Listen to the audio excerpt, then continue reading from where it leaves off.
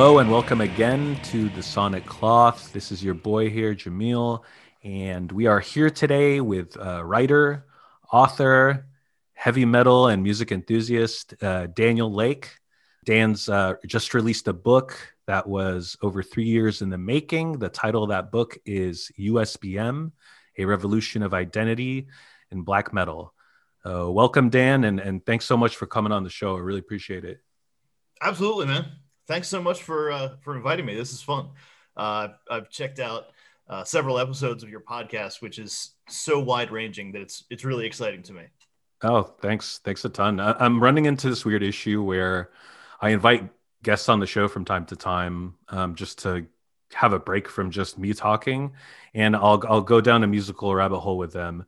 But it tends to be always focused on metal when I have a guest on for some strange reason. Maybe it's subconscious or something. But I've had like four guests on now, including you, and three of them have been on to talk about like some form of extreme metal. I wanted to ask you, and I don't know, maybe this is turning the tables on you a little bit, but I was wondering, with as much stuff as you cover on the podcast, like, where does heavy music, where does extreme metal sit in your listening tastes? It's fairly dominant. It's not the first music I fell in love with or anything like that, but I go through peaks and valleys with it.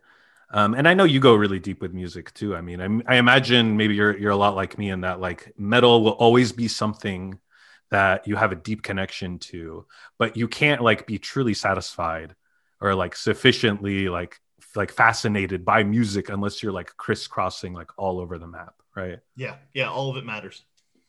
Yeah, and that's that. I mean, this podcast is really like stems from a place of like what I call like a mania, basically. is so like, and I've come across other people who are really similar to me in this way. And then it's like this fear of missing out on music and this constantly wanting to like, chronicle music and catalog it, and it's just like a bunch of interweaving like webs and I don't know. There's a lot of like fear that you're missing something, Yeah, you know? yeah, yeah. That fear of missing out. It it's not a pleasant thing for me to like say, yeah, that's me too. But like, it absolutely is part of what draws me to where I am now. Yeah.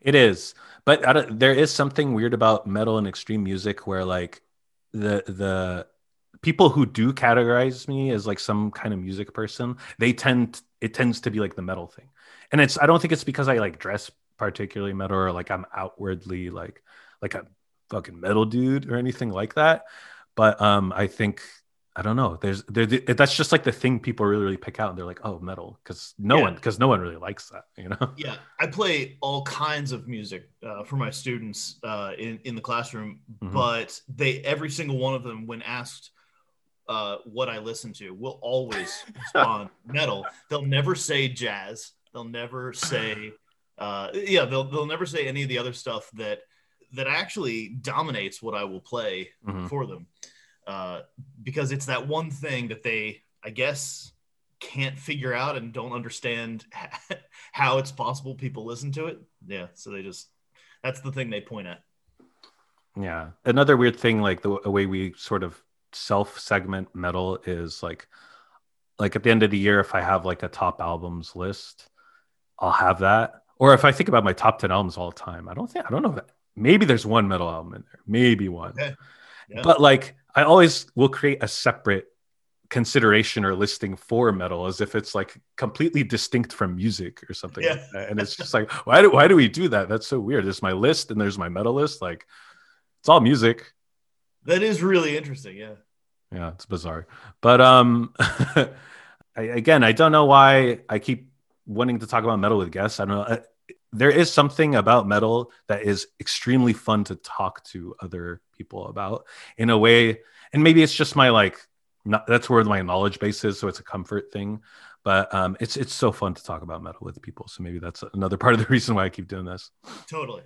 And going back to your book a little bit, like what I love most about the book really is hearing like all these fixtures of the USBM scene, like people like Neil from Krieg, or Aesop from Ludicra and Agalok, Adam from Gilead Media, Jeff from Leviathan, people like that who are like in the book they're talking about discovering a band that you know the chapter is about, that's being covered in the book, and maybe they're talking about hearing the record for the first time or seeing them play live for the first time. And I don't know, there's just something about like their excitement towards these projects that I don't know, you find it so exciting to hear them talk about the stuff that you have a context for and that's familiar. It's almost like communal or affirming in a weird way, and I love that about the book. I think that's like the little sweet spots in the book that happen for me.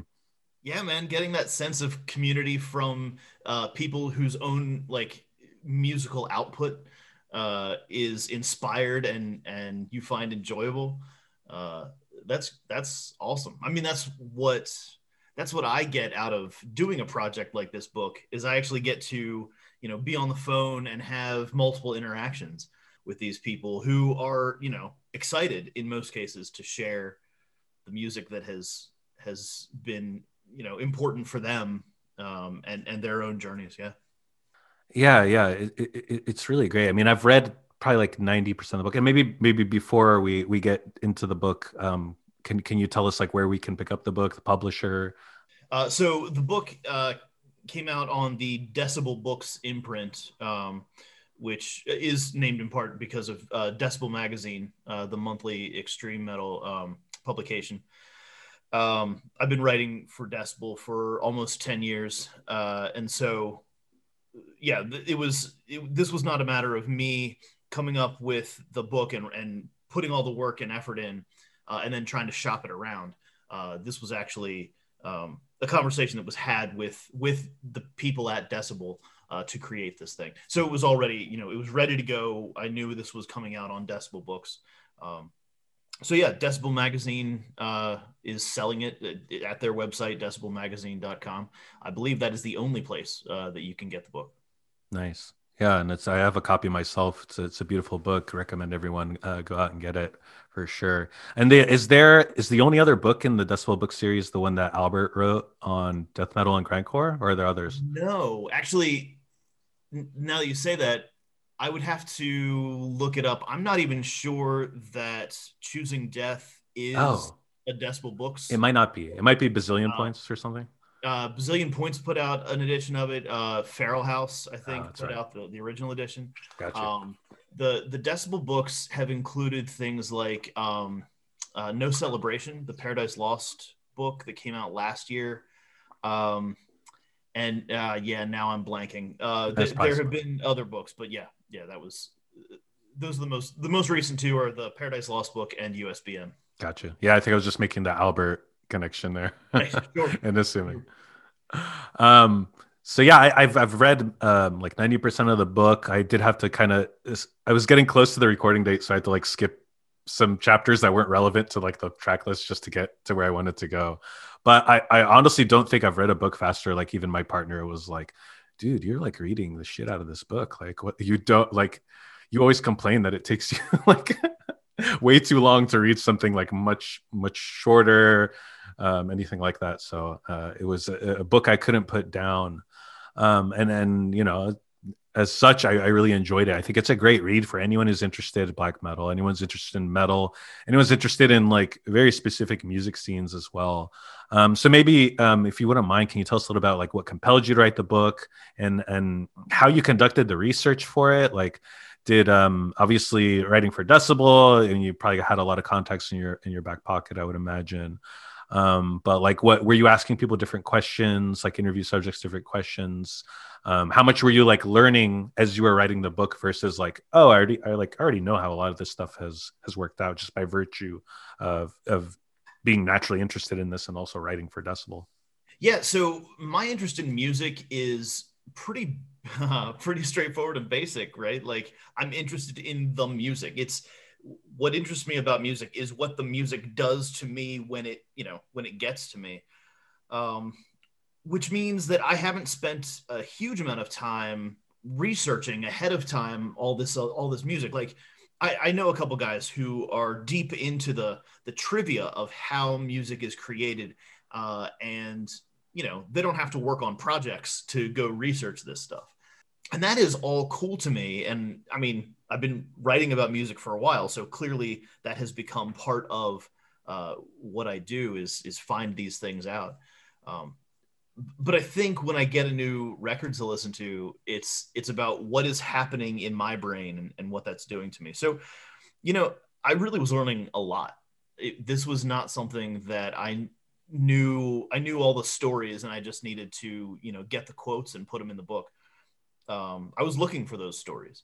I was interested in hearing those things.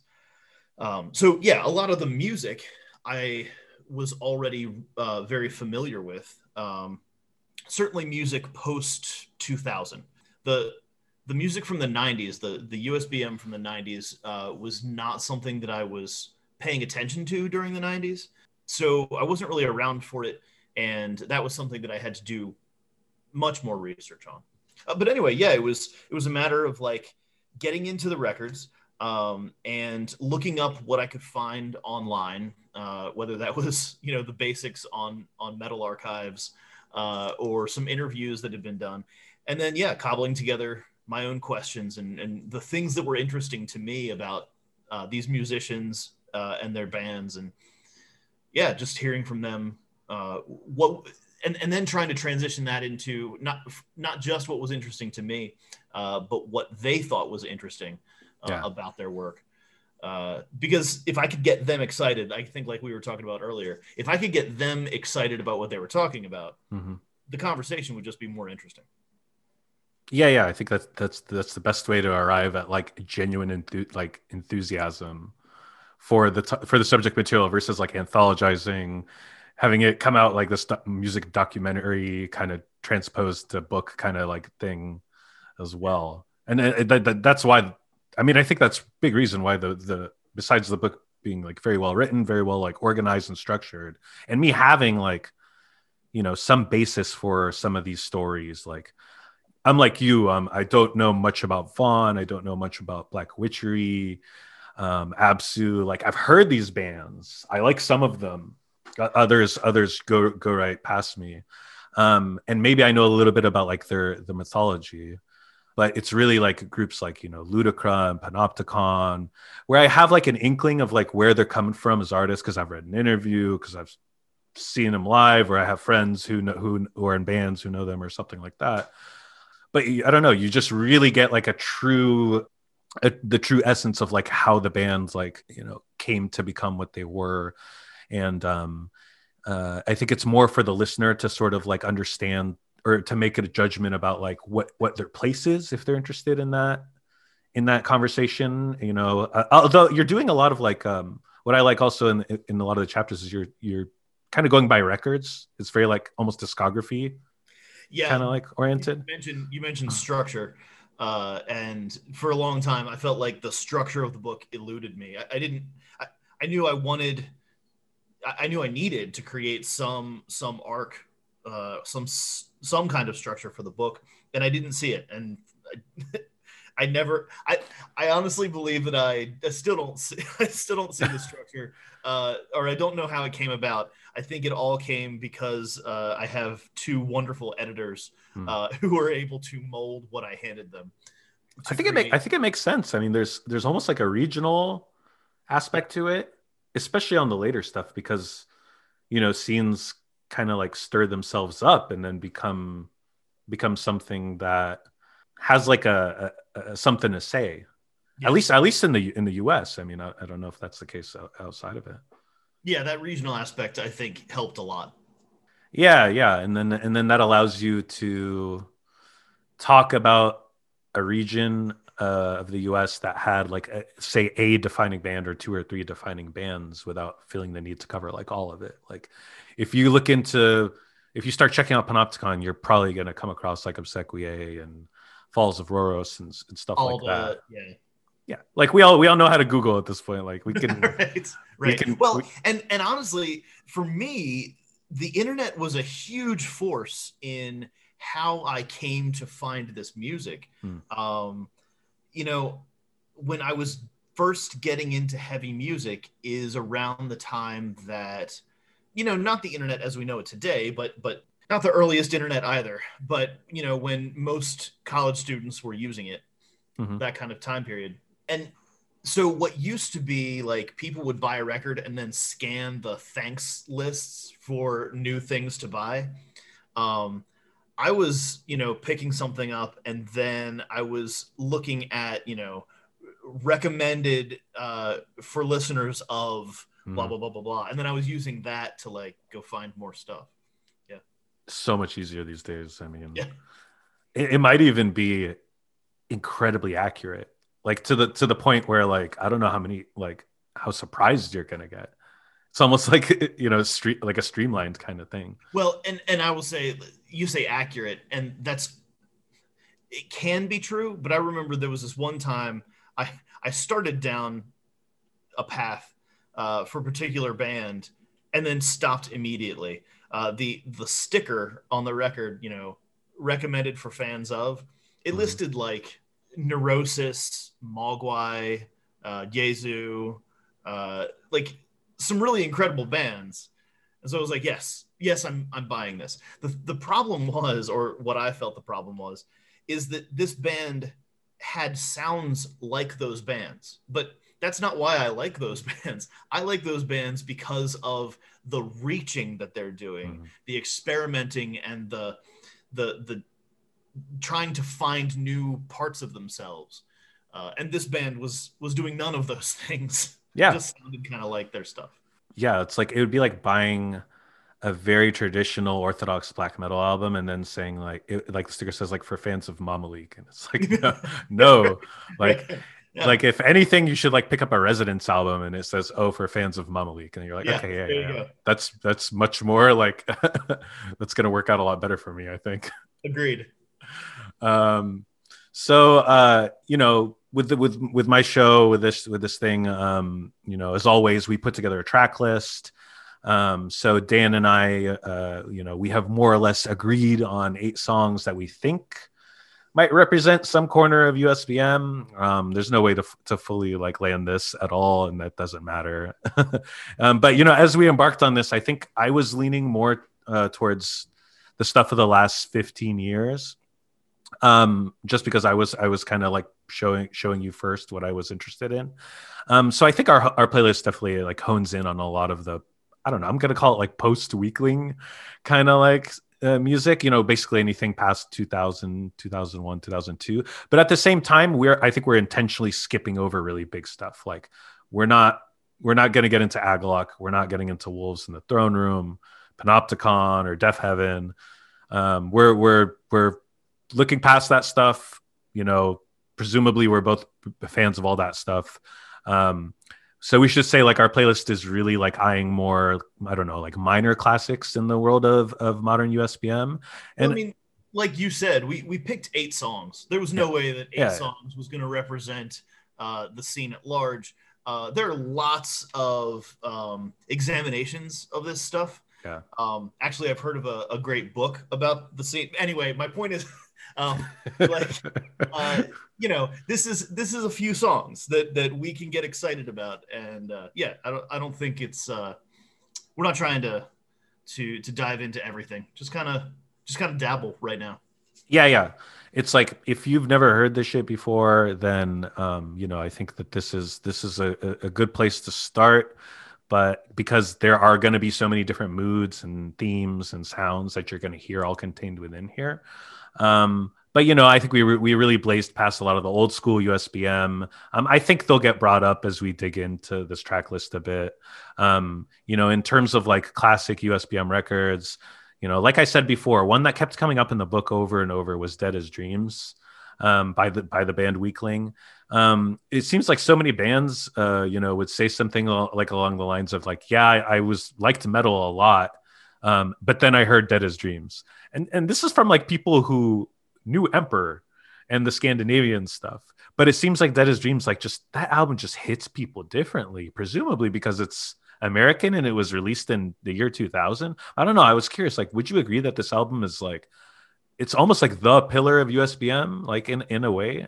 That's interesting, and there's so many different reasons why. Like for one thing, um, it was released after the band had already disintegrated. Yeah. So there's a mystical quality to the record, a mystique, I guess, to it that I think has always added to its value to the scene. Yeah. So if you take it, just on musical quality, is it, the U.S. black metal record that you have to hear? I don't know. It's damn good. Just Hmm. on musical merits alone, it's damn good. Hmm. Um, but also, I think people gravitate toward it because, the people making that music were not just black metal people.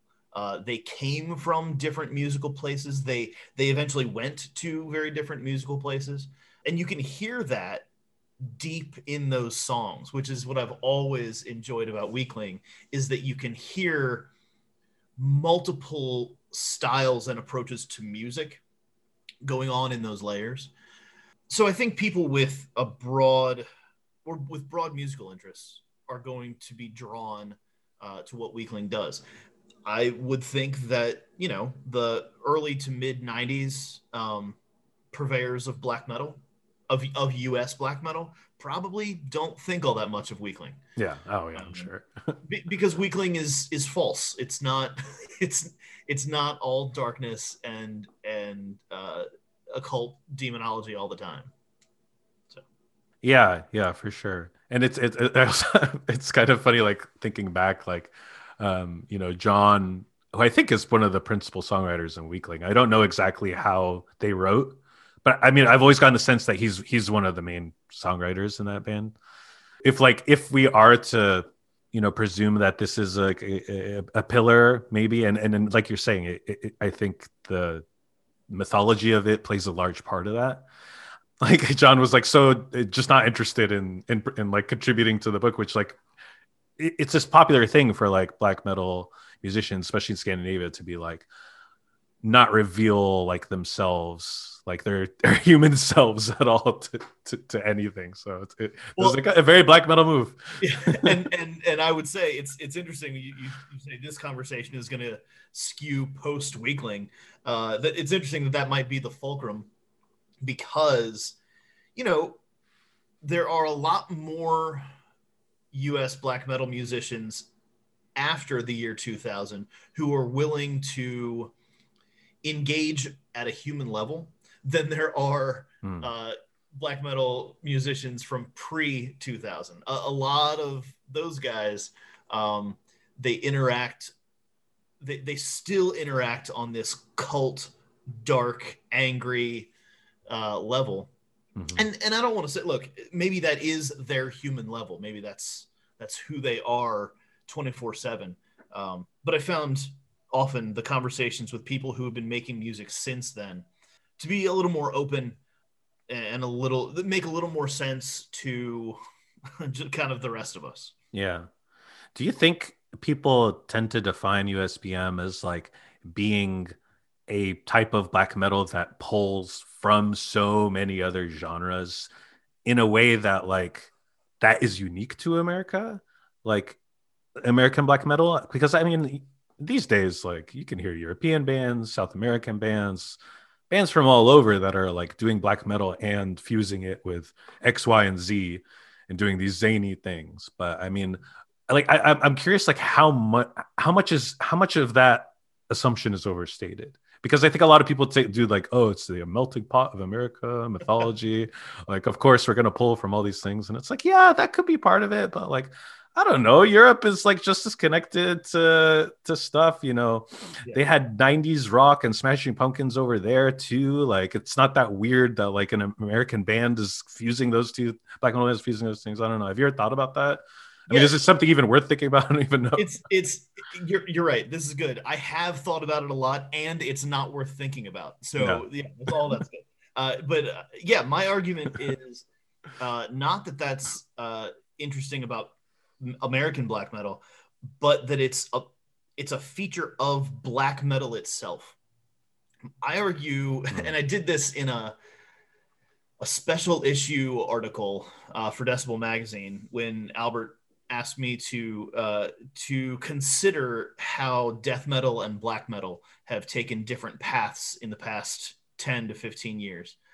And I really struggled with having anything to say until I kind of stumbled on it, which I really do think people who make black metal are trying to, or they are striving to find something is, I don't know if new is the right word, but they're digging really deep to create music.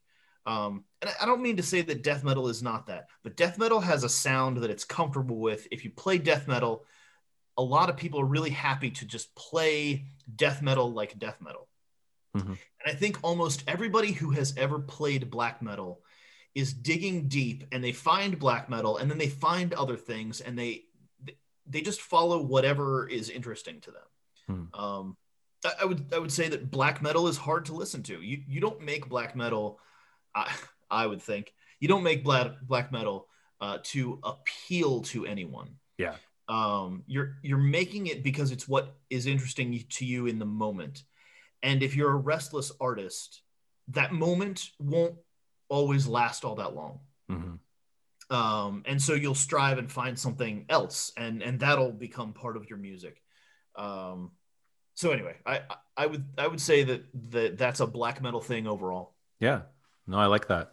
And as you were talking about that, it made me think there are like on the flip side of that, there are so many bands that start off black metal that have huge, like big, illustrious careers, and like they abandon the black metal within like 5 years or 10 years of their career. And I don't think that this happens a lot with other as much with other subgenres of metal. I mean, I'm not like tallying it. I don't know. It's just like my sense. You know what I mean? It's like Yeah, black metal gets abandoned pretty easily too. yeah. I mean, to a certain extent, some death metal is comfort food, Yeah. whereas black metal might be uncomfort food.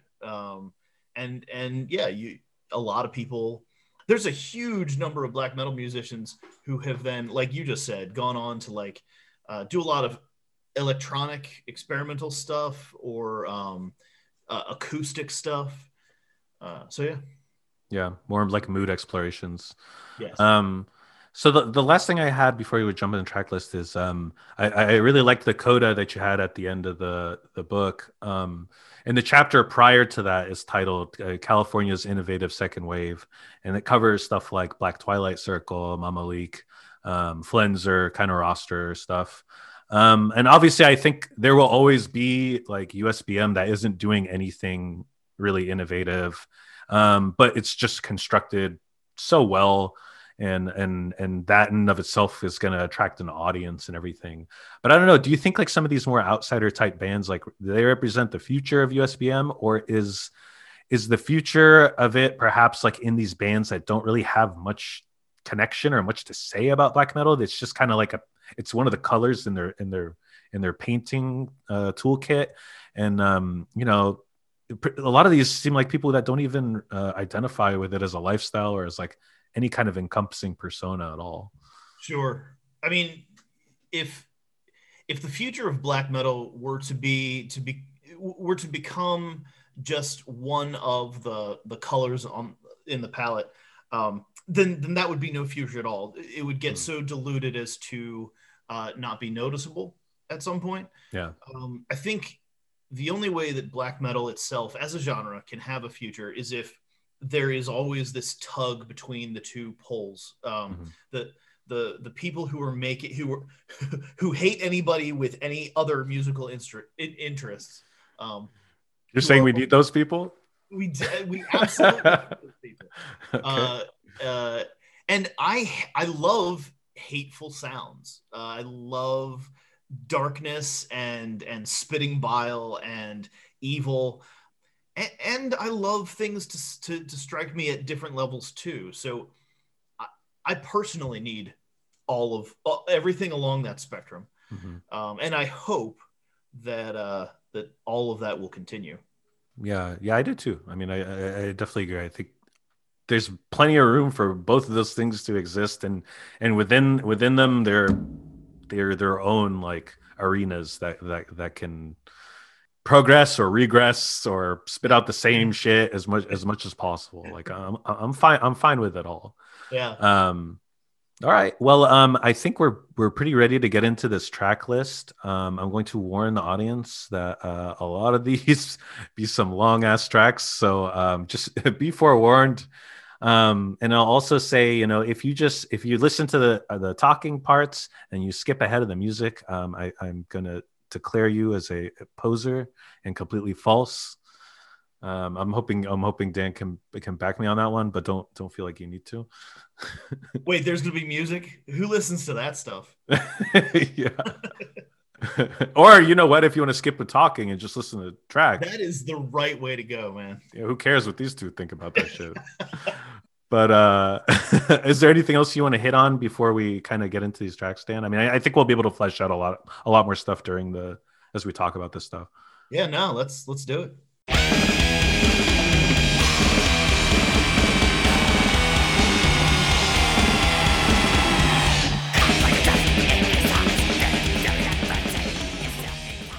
Okay, we're gonna start this thing off with Cobalt, the mighty Cobalt. The song is Two Thumbed Fist. This one is from the album Gin. You picked this one, I believe. Yes, indeed. And this is a 2009 album released by Profound Lore Records, who I think we'd both agree is a kind of crucial label in this world. So why did you go with Cobalt? Why did you go with the song, this album? Like, what does Cobalt represent to you, mean to you?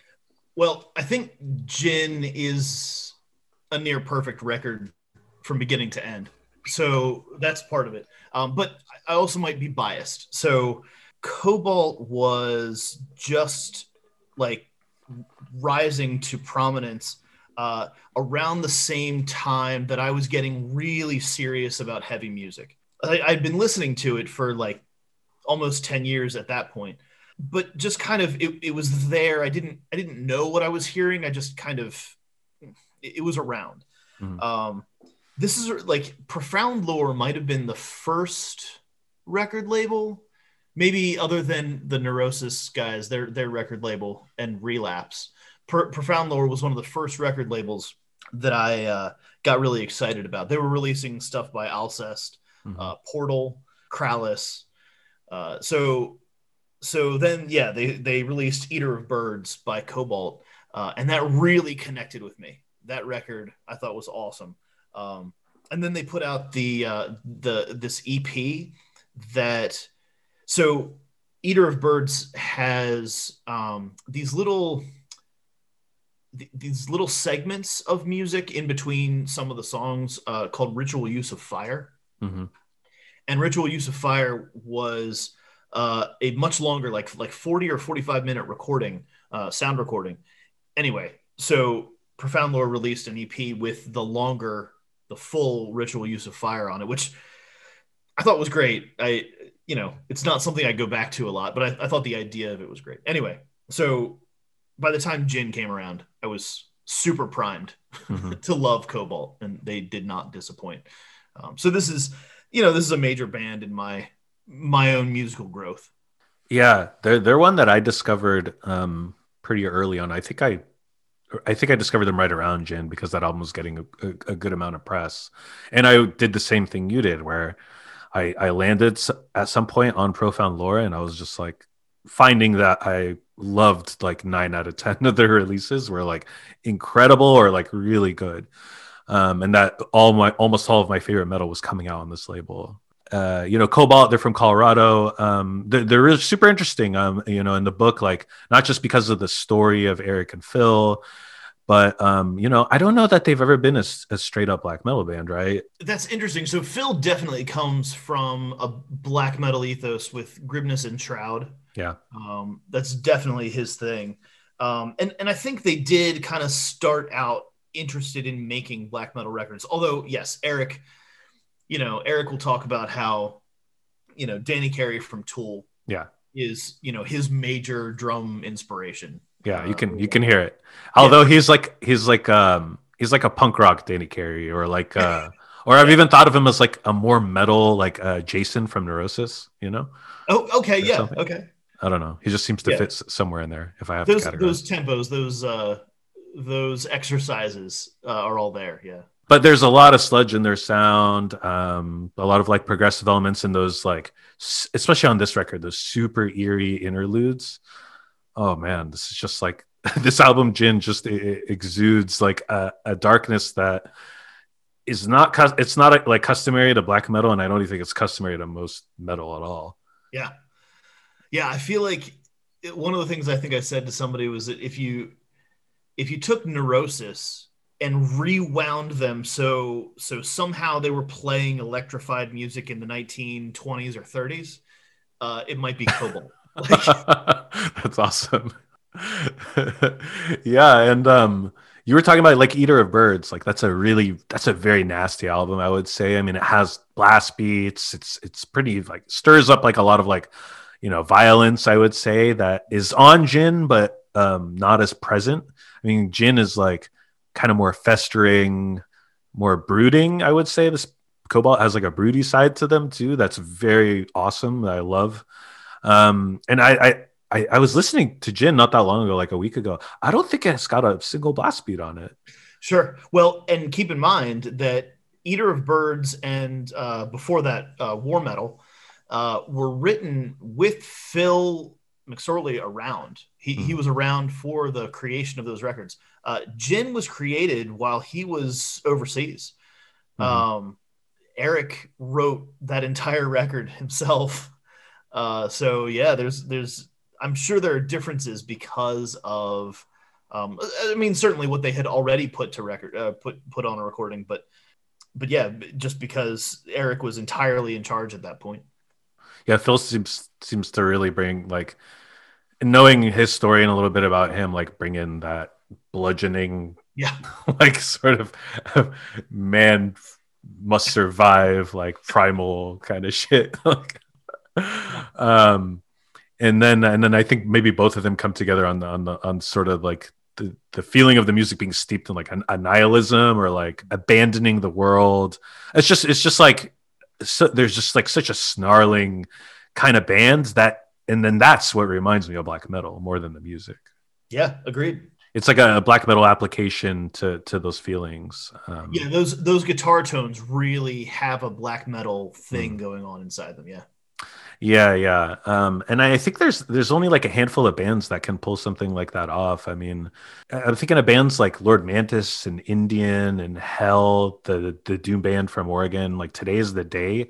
Like it's that kind of like, I think it's that kind of savage, like genre blending heavy music that I relate them way more to that than I would like anything that's like Yeah. straight up black metal. Yeah. You just listing those artists mean that I have another playlist to listen to right after this. But there's that part in your book too where you're talking to Blake from Knockmistium, and I think he's talking about Chicago, and he's talking about how the sludge bands in Chicago are way more grim and depraved, like on a personal level, than any of the black metal that's ever come out of Chicago. Yeah, I mean, but you listen to that shit and I totally agree with him. Yeah. Yeah, and I don't know, like Cobalt's, they're not a Chicago band, but I don't know. I place them there as like a Well, candidate for that particular slice of USBM where the music doesn't need to be like quintessentially black metal for it yeah. to be like that savage, Well, there's crossover there with Charlie Fell, Oh uh, yeah, who also plays in Lord Mantis, and yeah, right. And so that the last Cobalt album, Slow Forever, featured him on vocals after the split between Phil and Eric, right? yeah, Yeah, he works. He works. I mean, do you like him on that album? Do you think he works out well? yeah, yeah, yeah. It's a good record. Yeah. I was recently yelled at by text. Another dude from Decibel. He read the book and he was like, "Slow Forever is way better than you think it is." I was like, all Oh right, wow. good. Oh wow. Okay. I don't know. I'm Jin unbeatable for me from Cobalt. That's the one. Yeah. Yeah. All right. Is there anything else you want to get into with Cobalt? No, let's let the people hear it, man. All right. So this is once again Two Thumbed Fist by Cobalt.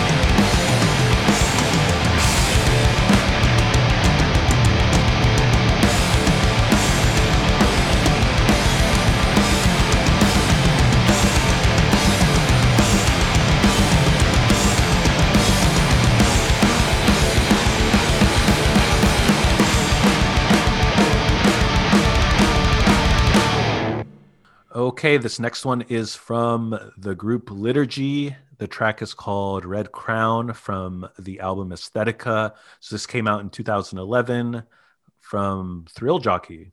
Interesting. I think this is maybe right around where they were starting to pull in some metal stuff. Yeah, you're right. My only connection to Thrill Jockey is through their metal stuff. So like, yeah, I wish I had more to say about that. But you're right that they are not a metal label, but they have put out some really interesting crossover type stuff.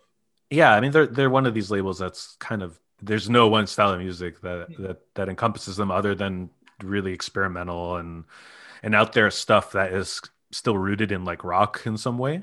Yeah, they've put Um, out some cool, noisy Japanese stuff. mhm. They've put out some great stuff with the body. Yeah, they've been with the body for a long time. So this is a Liturgy is a Brooklyn band. It is led by Hunter Hunt Hendricks. There's sort of been a revolving cast of musicians around Hunter, from what I can tell, right? And I actually featured like Liturgy on a previous episode of mine. That was not about metal; it was about ecstatic music. So like I was placing Liturgy in the same world as like Joshua Abrams, Colin Stetson, Horse Lords, like this kind of thing. Um, this very hypnotic, repetitious focuses on rhythm and sort of like kind of like trancing yourself out in these rhythms, versus like putting it in a heavy metal context. What's more is like I did an episode just prior to that one, Ecstatic Music, where I'm like, it's a part one that explored some of like what I think are like the original purveyors of ecstatic music. So stuff like Popol Vuh, Master Musicians of Jujuka, Glenn Branca, that kind of thing. And I really wanted to make the case that like this kind of cacophonous guitar and drum based music can totally be like ecstatic. And that's where I see at least some of what Liturgy is doing, occupying that space, especially like as it pertains to Glenn Branca, who I'm fairly sure is like an influence on Liturgy, at least the earlier stuff. So obviously like Liturgy has a lot of philosophies and like scavenged musical ideas that are being brought into their sound. But I don't know. I thought of them in that context way before I thought of them about them in a black metal context, to be honest. That's really interesting, and I'm sure that Hunter would be pleased to hear you say that, because I don't think she is all that interested in placing Liturgy as a black metal band. Although, definitely told me that they're, especially in the first two records, the music for which was written all kind of during the same time period. There's a heavy black metal influence, and black metal was an important factor in creating that music, but far from being the only factor. And I think she probably feels very little connection to what any of the 1990s USBM bands Yeah, would talk about. I just don't think she feels any connection to that really at all. totally. And this track that you picked, I haven't listened to this album forever, but I fucking loved this album when it came out. For me, like when I was listening to this, I was just like the drumming, like what is it Greg that's on this one? Oh, I have to. Sorry, I'd have to It, look this it's up. all right. Yeah, I think it is, but I can't be 100% sure. I could definitely be wrong. Someone can correct me on this.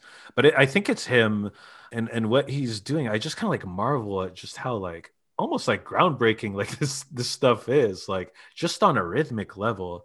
Like I think people who like throw on Liturgy for the first time or the first few times, they're only going to hear like rabid screaming and like this queasy, uncomfortable sort of screeching guitars. And there's on this record, there's not that much variation on the album in terms of how the guitars are being played.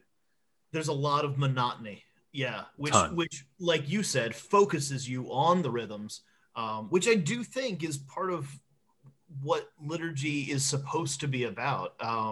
This idea of the burst beat Mhm. that was explored in that infamous manifesto that people. Yeah. The people make Uh, fun of a lot, but is like right. that beat kicks your fucking ass. I don't know what you're talking about. Well, also, I think Hunter has made it clear that like there's a connection to her between extreme metal and beats in experimental hip hop, Hmm. and that nexus is really what's interesting, and I think liturgy goes there in cool ways. Yeah, yeah, definitely. You hear that in the later liturgy stuff more, maybe more overtly, but it's Mm-hmm. also like similar to Dark Throne's classic albums. I mean, Yes. like there is not much variation in terms of how the guitars are being played on Transylvanian Hunger and a lot of their classic albums, and even the rhythms. But with this album, like you don't really hear like full-bodied chords ever really being played. Like barely anything you'd call a riff. Instead, it's like this relentless, like harmonic style of playing, where the guitars sound like they're like perpetually like ascending or going into like these spirally kind of passages. And to me, that has like very little to do with metal and way more to do with like Swans or Sonic Youth, although not completely like just influenced by that. And then you get to like a track on the album called like the track Veins of God, and it's the only thing on the whole album pretty much that's like metallic, and has like a real riff to it, and it's kind of a straightforward song, like it almost sounds like a beefier like Pelican kind of thing. But the fact that you've heard these burst beats and this monotonous guitar playing, like when this track comes in, it hits you so fucking hard. And this is something that I also see the band Krallis do, who I would say gets maybe the most compared to liturgy sometimes. Sure. There's some kind of comparisons there, Yes. and vice versa. I've seen the Krause guys describe this too before, where the two guitars and the bass are like spending the bulk of the song playing these like interweaving riffs that are like often very disharmonic, like sort of relationship. And then when the guitars break from that and they're all in like the same place at the same time doing this very straightforward, almost caveman-y kind of thing and playing in unison, and it's this like deeply intense, deeply satisfying like moment that makes like the hairs on your neck stand up. Like I love that these two bands do stuff like that. Yes. Yeah, it's incredible. So I mean, if you take a lot of like the manufactured like stigma and like the false metal bullshit like behind liturgy, like I don't know where how important is liturgy in this world? Because they are like 1 foot in, 1 foot out, probably don't even care about it at all. But I do feel like they're going to be an influential band in this in the world of like black metal and heavy, uncompromising music if they're not already. Yeah, because specifically, I mean, you mentioned earlier like that some of these bands point toward a future for black metal, and I think liturgy does that. I think if you're going to be an influential band, you're going to have to be reaching beyond whatever the basics are. Mm-hmm. There are very few bands who are considered influential who stick to something really simple. They've done something, at least what in whatever time period they were doing it, that was more interesting Mm-hmm. or more varied. So yeah, I'm going to agree with you that liturgy is likely to be a touchstone later on. Yeah, and I mean this is it's kind of a dumb reference, but like on Spotify, I was looking up liturgy and clicked on related artists. None of them were metal. I mean, none of them. And I presumably Spotify. This is based on what other people who listen to liturgy are also listening to. It was shit like More Mother and Lightning Bolt, and like the Body was like the most metal thing there, and that's the Body. They're completely their own thing, and like weird hip hop and weird noise rock and stuff like that, and like classical, neoclassical. So like, I don't know. That might tell me something about like who is listening to liturgy and how little they probably care about metal. You know what I mean? Yeah, yeah. Uh, I have nothing to add to that. That's perfect. They're both like a part of this USBM shit and like not at all.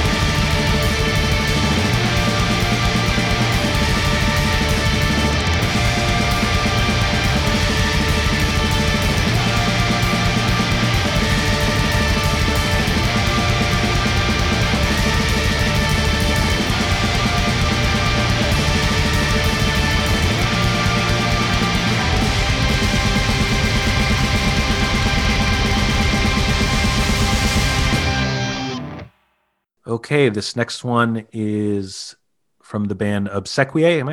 Is that how you say it?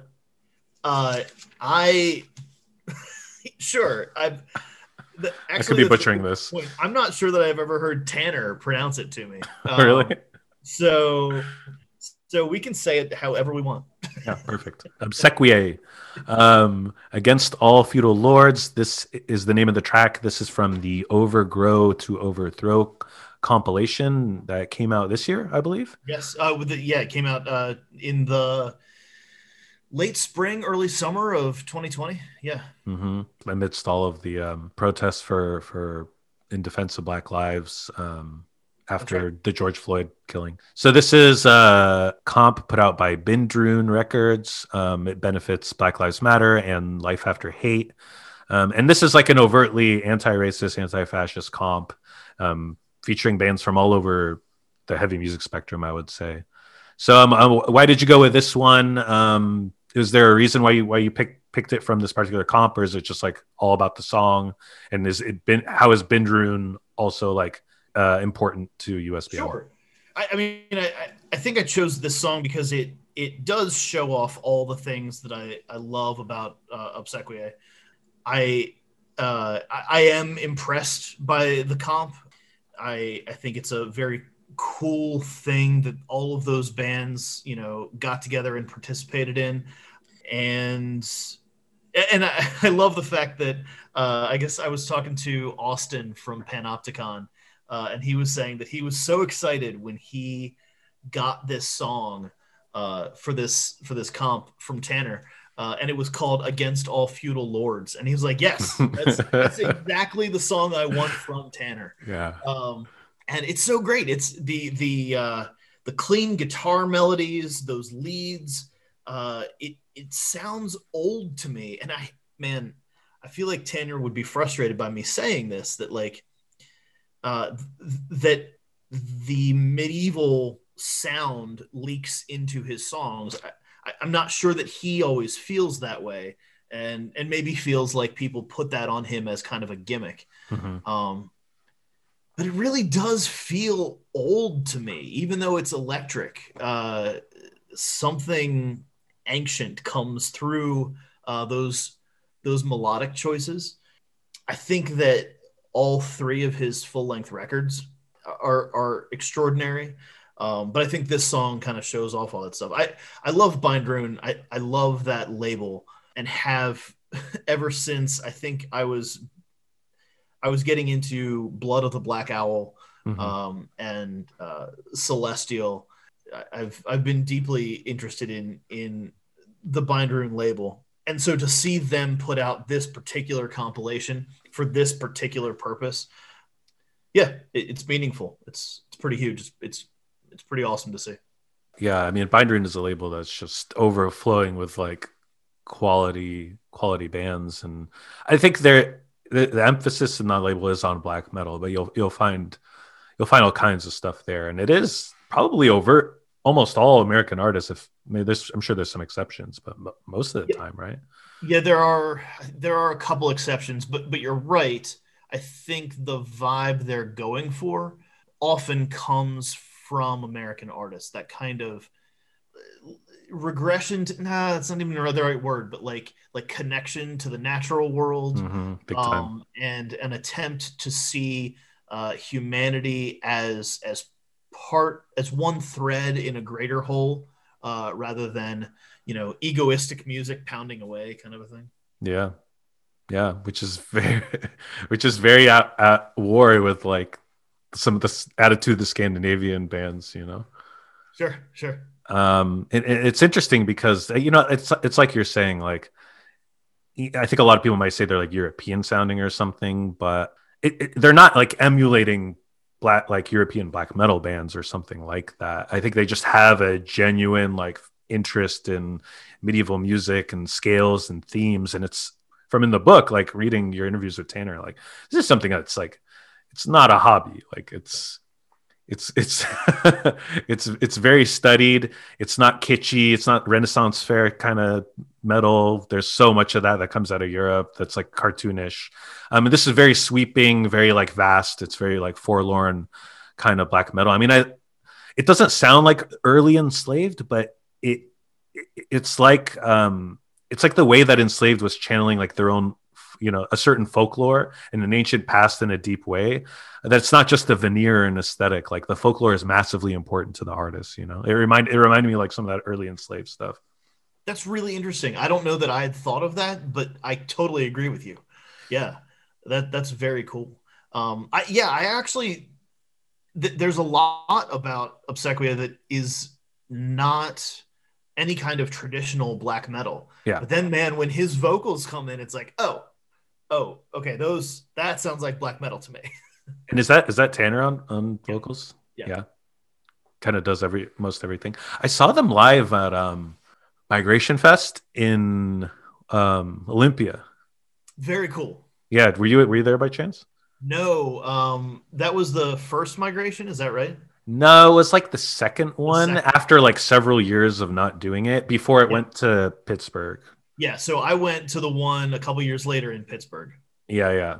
And there's a lot of like I remember it's a lot of the same bands because Yeah, that was the first one they did where it was Gilead Media and 20 Buck Spin kind of coming together. So like you had like 70% of the rosters of both those labels like playing. I remember watching Obsequiae play. I'd never heard them before, and me and my buddy were just like entranced by the music. I mean, the whole venue was. Migration Fest is a diverse roster, but like that is the band that sticks out from all the other ones.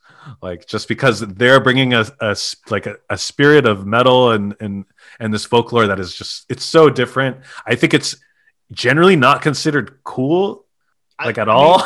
Like not that that's relevant really, but like yeah, I'll be honest. My overall impression, again, because I teach high school students, my overall impression is that none of this music is none of it is cool. Of course considered not. cool. So go for whatever matters to you, right? But I wouldn't be surprised if this is something your students could latch onto more so than like Gorgoroth. Sure, sure. It's so melodic, it's beautiful, it's complex. Like every single note is masterful. I mean, I don't know that they're like going to be listening for all that shit, obviously, like Right. the kids.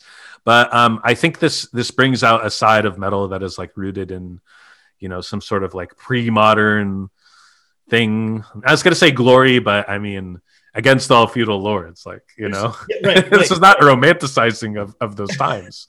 Well, and there's something about the way the guitars are played that it sounds different to me than the way they're played otherwise. It sounds like something chiming, Hmm. rather than being, strummed or picked. And that chiming sound is part of what makes it feel older to me. Yeah. Yeah, yeah, and then you have all the harp like Yeah. interludes on the Yeah. albums too sometimes. So I mean, it's a very like it's a very like calming metal album. I think. But yeah, that's the first time I've heard this track. I loved it too. I thought it was great.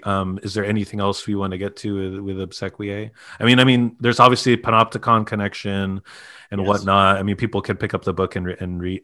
You'll read the Obsequiae and Panopticon sort of chapters back to back. Those two are really good friends from what it seems like. That's right. Cool. Well, okay. Well, let's listen to Against All Feudal Lords from Obsequiae.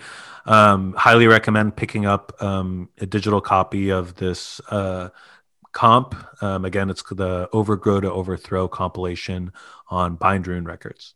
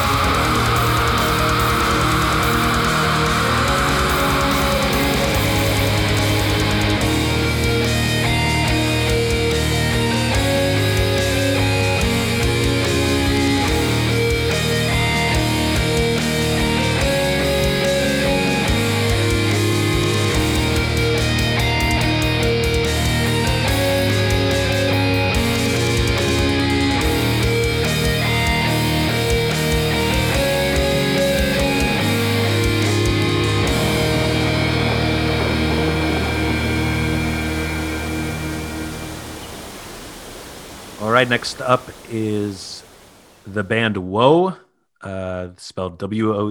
This is the track called Unending Call of Woe from Hope Attrition. This album came out on Vendetta Records 2017. And, of all the tracks you threw my way, I think this is the band that I have the least amount of familiarity with. But I did really enjoy reading about Woe in the book. Why did you choose this track? What can you tell us about Chris Grigg, the main force behind the band, and Woe in general? Yeah, Chris Grigg was one of my earliest interviews for the book. I loved talking to him. I love that guy. I think that guy is amazing. He also has a connection to Krieg because he's played for that band. So I also think so. I'm trying to think. His second full length record, quietly undramatically, was coming out again around the time that I was like just diving headfirst into every bit of metal that I could listen to. Mm-hmm. So Woe sticks out to me as being important, even though after talking to him and listening to everything in the Woe discography, um, I feel like that time period is a little strange for the band. That 2010 to 2013, 2014 ish era was a little tough for the band. I think his first full length record, A Spell for the Death of Man, is killer. I think that record is amazing. And then I think his next two records have good ideas, but struggle a little bit. And the reason I chose Unending Call of Woe is because it's the first track on the record. Oh my gosh, Hope Attrition. Hope Attrition, yeah. Uh, that that record, like he finds it again. He Mm-hmm. finds stability in the music. He knows what he wants. He knows how he wants it. He's working with people he really trusts, and he creates this record. Hope Attrition, I think, is. I mean, if you want somebody to hear what U.S. black metal has to offer, that's like hand them this record, and Mm-hmm. that will like hit them in all kinds of cool ways. Oh man, I Also, feel so shitty for having neglected it. but like Lev from Krallis is drumming with them on that Yeah. record. Um, so there's that connection too. And honestly, so I was given the opportunity to review Hope Attrition for Decibel Magazine. And so I knew the band, I knew kind of what I was getting into, but I'll be honest, the record before that called Withdrawal, I had not really enjoyed that much.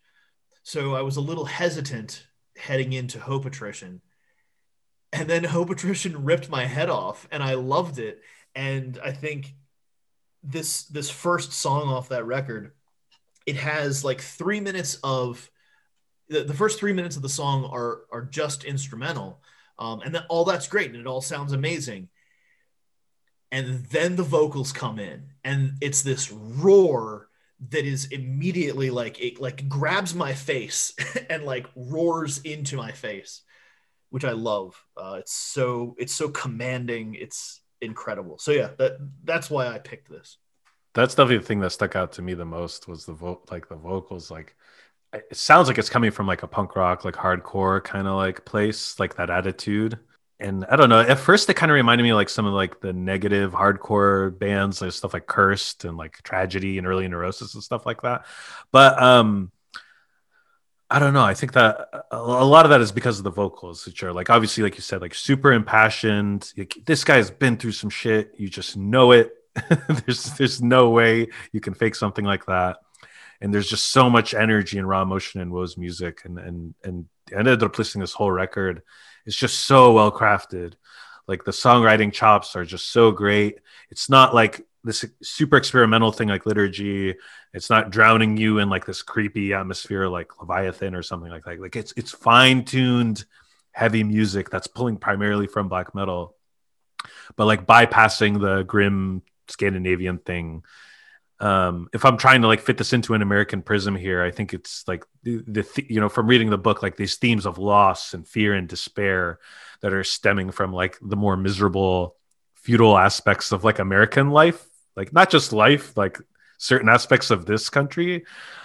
And I think that might be coming through in the music based on like what I was reading. So, without even being political at all, like if you look around at our society and you see a lot of like hate and like turn that outward instead of inward, like in the way that black metal does, you get this sort of furious thing that Woe does so well. I'm really glad I found this. I loved it. That's cool. Yeah. I, when I listened to the record, like you said, it's not experimental. There's not a lot of different things that it's trying to do or fit into the recording.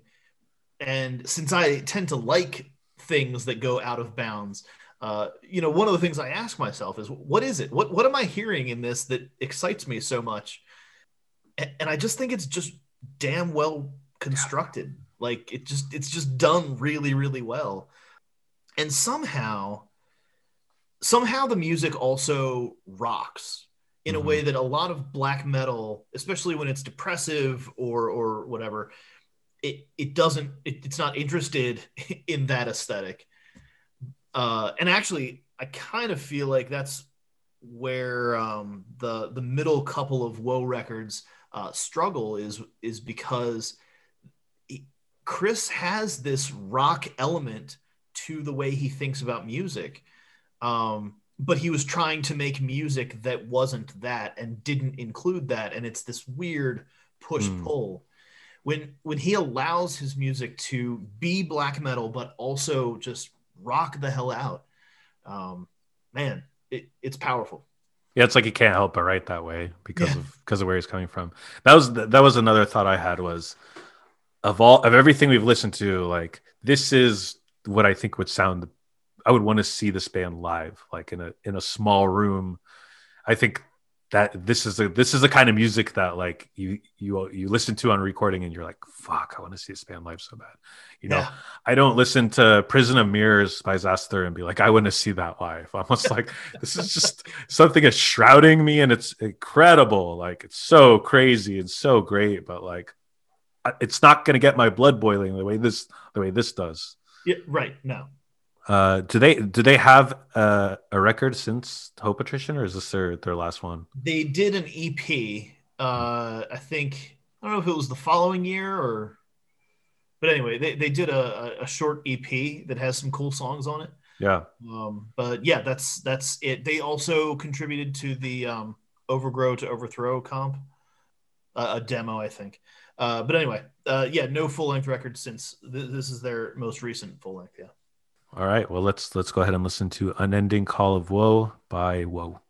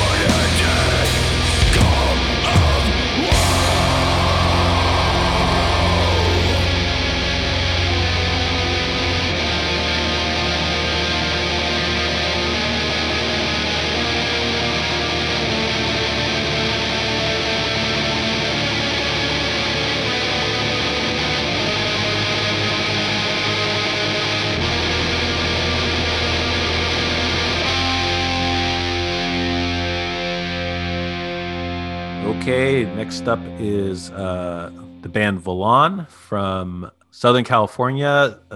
Get ready for some shitty pronunciation. Track is called Halhi Kohoba, from the album Akabal. And this is a 2015 album.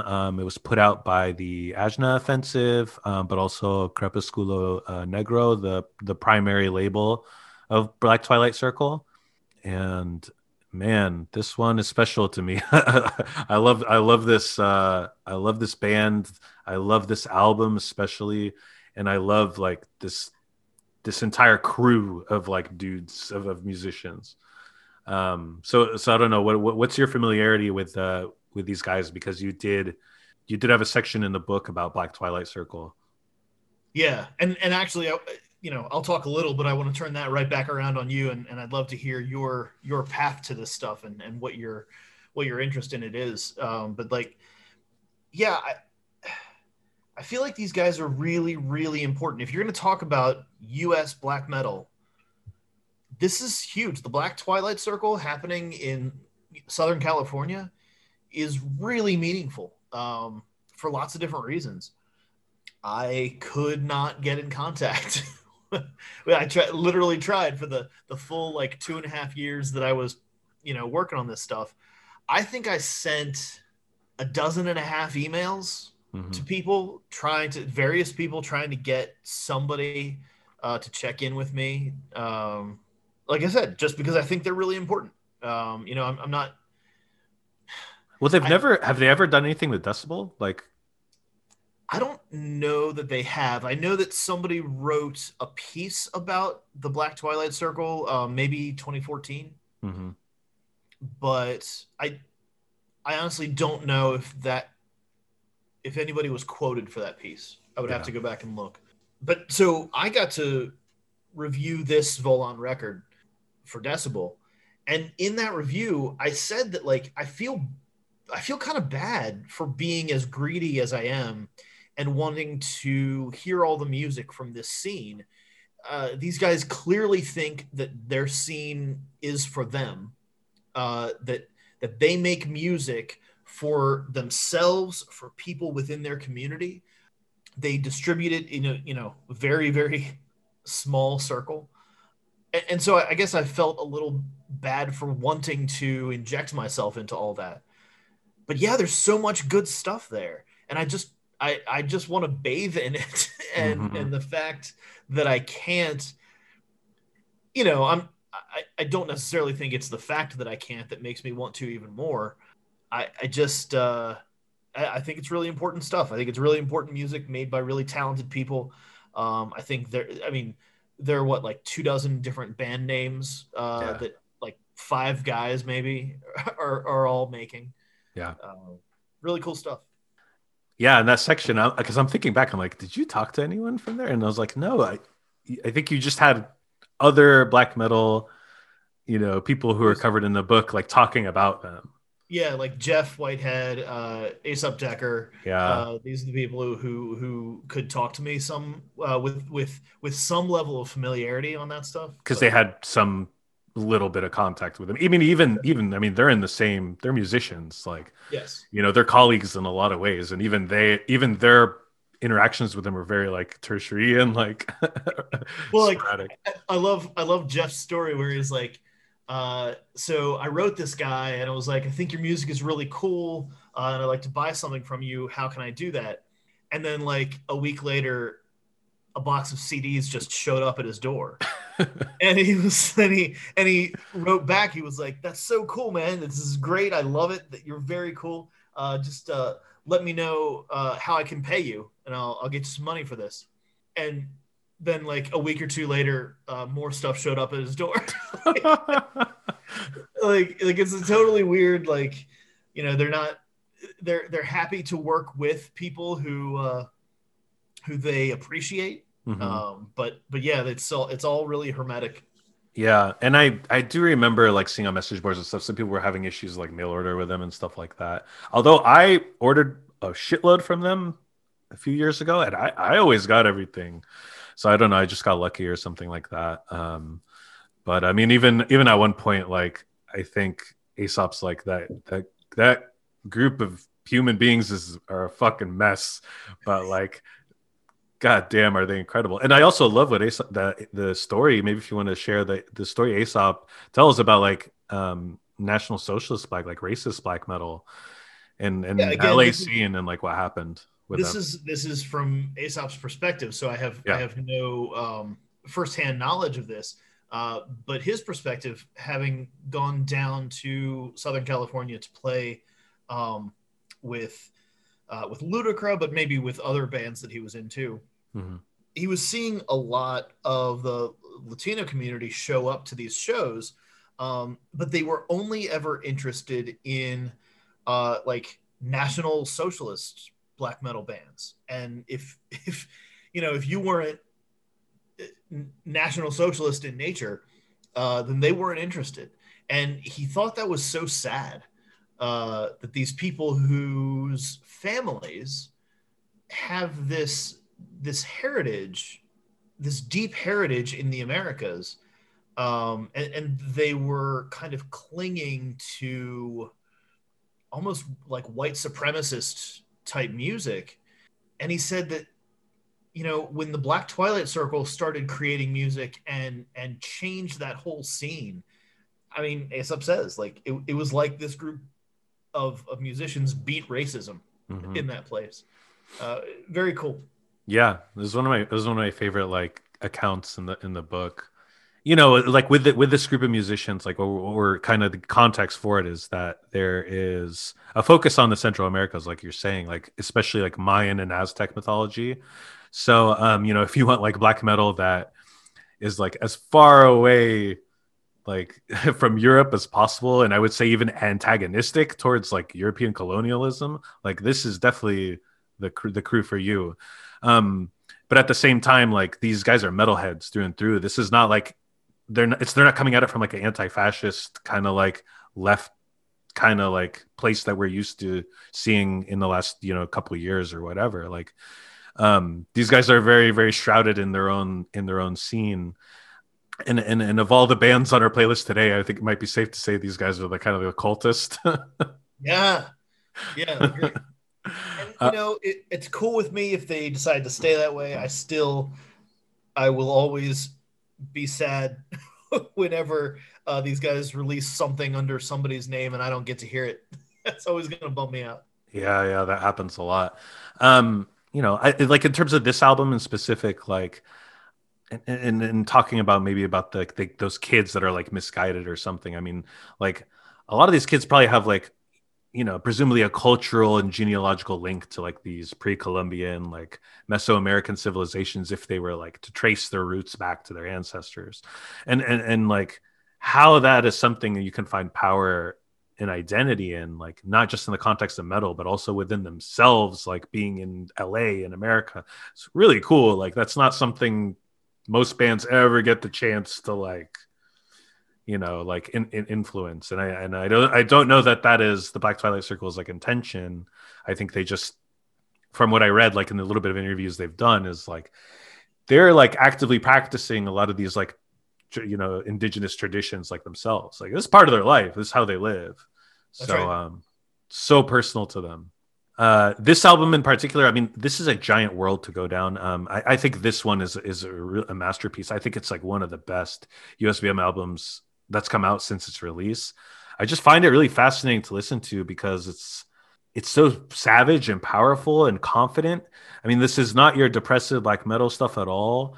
It has so much emotion running through it, and it's very melancholy and reflective as well, versus the usual like misanthropic kind of grim thing. I don't get that sense when I listen to this very much. And there's so many interesting choices on the recording. I mean, I don't know what you think about this, Dan, but like the guitars are super trebly, and I had a friend who saw him live and said that Edward Ramirez was the main guitarist singer of this band, plays a Fender Strat, which like you don't see that in black metal. You don't even see that in metal. And he was making the point. He's like tonality, like the tone of the guitar is pretty clean with just like a very thin layer of distortion. And he was saying it sounds more like I mean, he was saying like that type of sound has less to do with like black metal and more to do with like Dire Straits or something like that. That's cool. And I was That's like, that's cool. awesome. That's awesome. But there's also like a lot of psychedelic elements in the music. Yes. These tripped out kind of like effects on the vocals. It reminds me of stuff that like Rest from Leviathan does, Hmm. where he'll just have these like kind of like bizarre cosmic horror kind of flourishes on like using reverb and echo and like that kind of thing. Which I love that shit so much. So good. Yeah.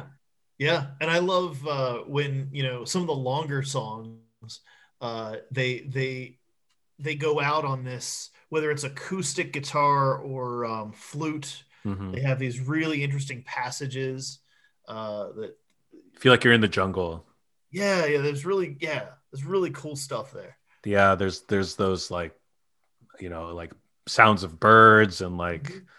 I don't know. This album takes you to another place, and it is like an ancient place, and it's not. It's like a before the United States existed kind of Yeah. place. Yeah. um, but this is a great rabbit hole to go down. I could do an episode just on these guys. I'm sure. The stuff that I would recommend from Black Twilight Circle is like I really like those. Did you ever check out those like Rhino Serves tapes, You know, cassettes? I, I I haven't been able to. I think I've heard.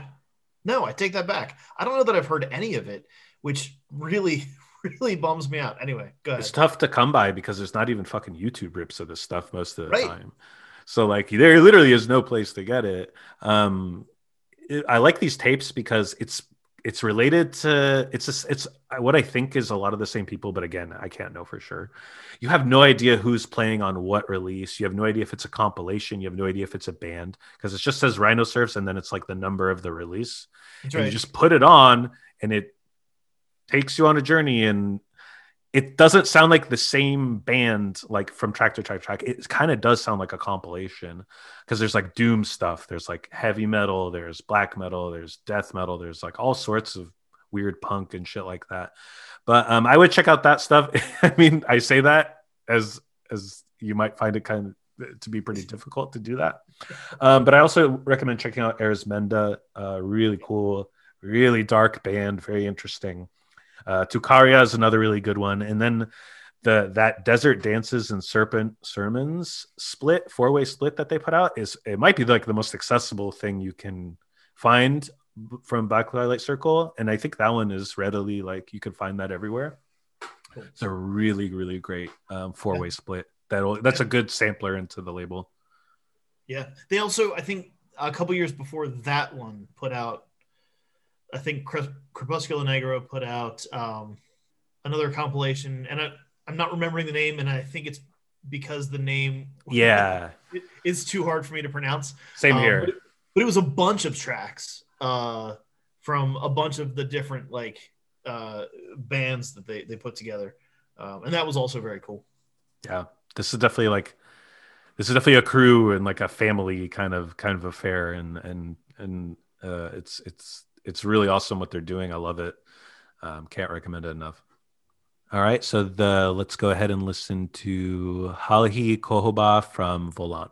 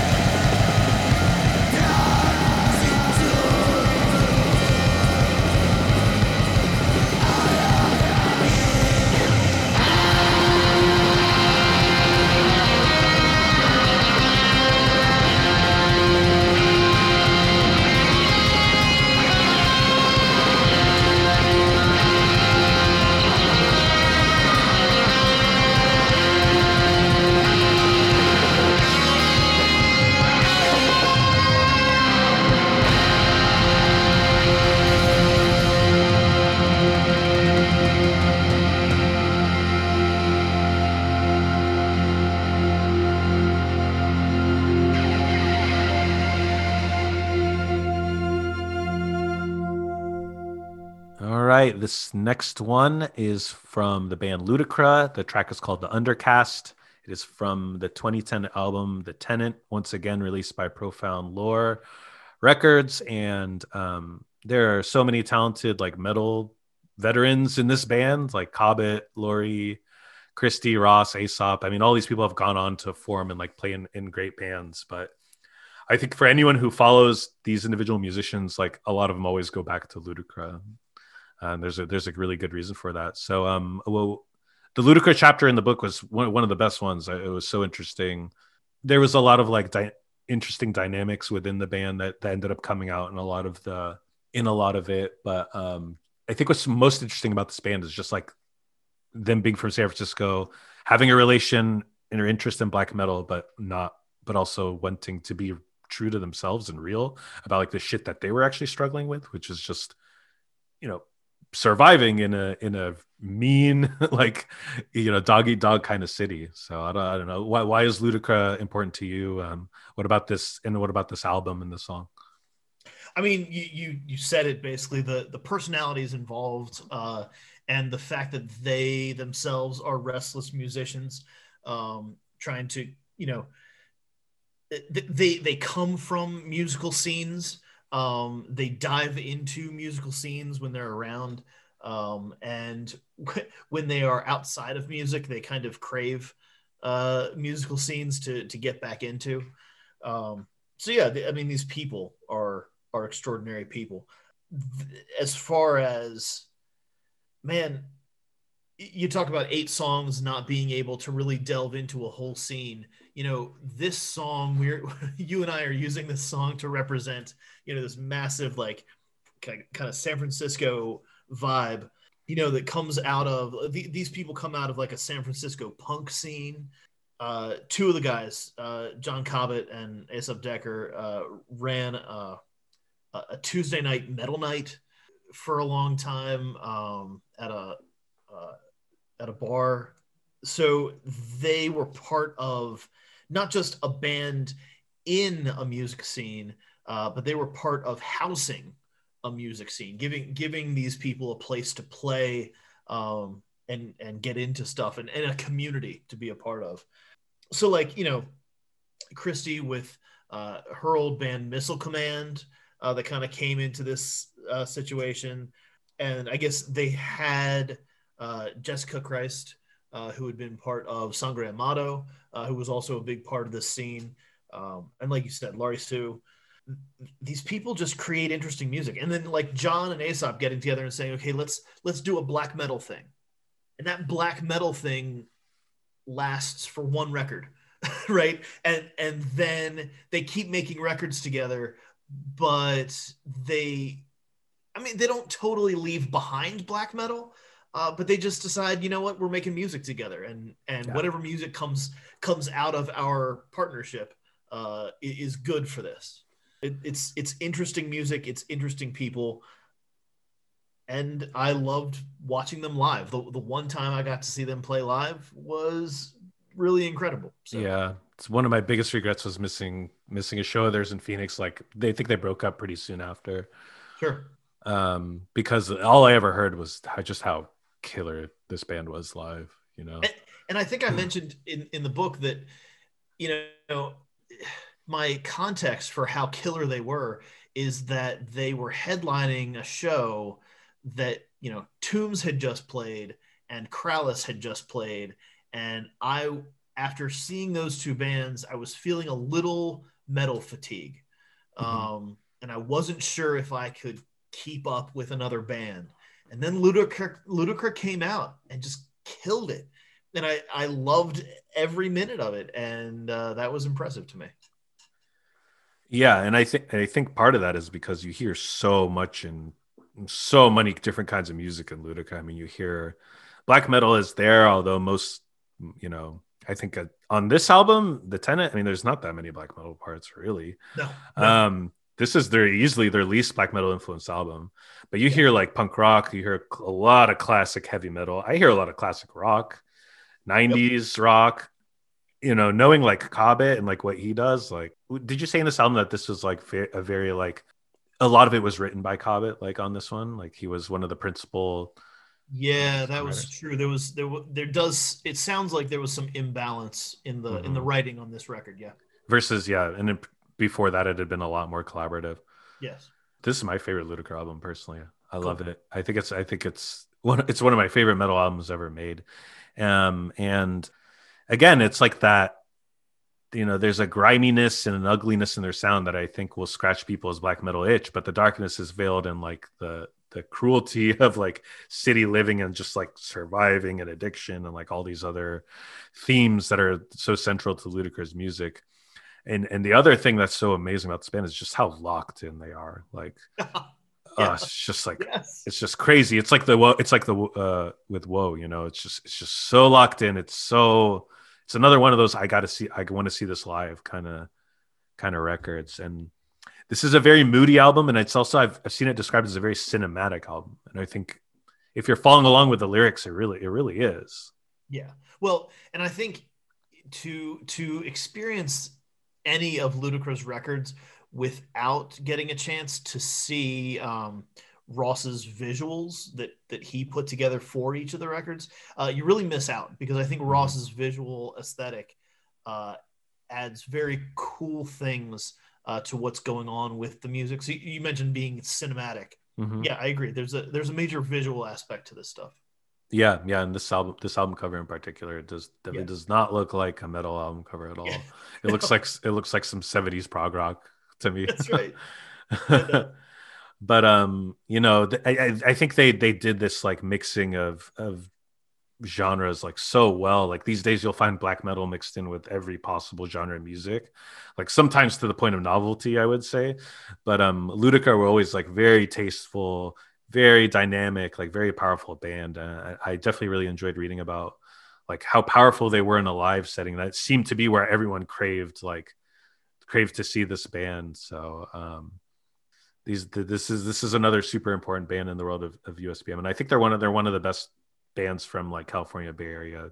I think they're the right band to like represent all this stuff. Obviously, Aesop went on to join Agalok, and he's a guy who's like he's a through line and like throughout the book. He gave you really, a lot of gossip for this one. yeah, he's he was very opinionated and verbose, and his points on lots of different topics were exactly what I thought the book needed. So he was a gem, absolutely. I can confirm this man is a gem. I don't know him, but at Migration Fest in Olympia, I ended up at a bar after the one of the days had let out, and he was just sitting by himself, like having some beers, and then me and my friend just ended up talking with him for like the next 2-3 hours of the night. And it's just that we were just regaled the entire time. It was wonderful. That's amazing. Yeah, that's great. He's a very charming dude. I mean, that's one of the things that I love about this music scene that we find ourselves in is I feel like, and again, I'm speaking as someone who teaches teenagers.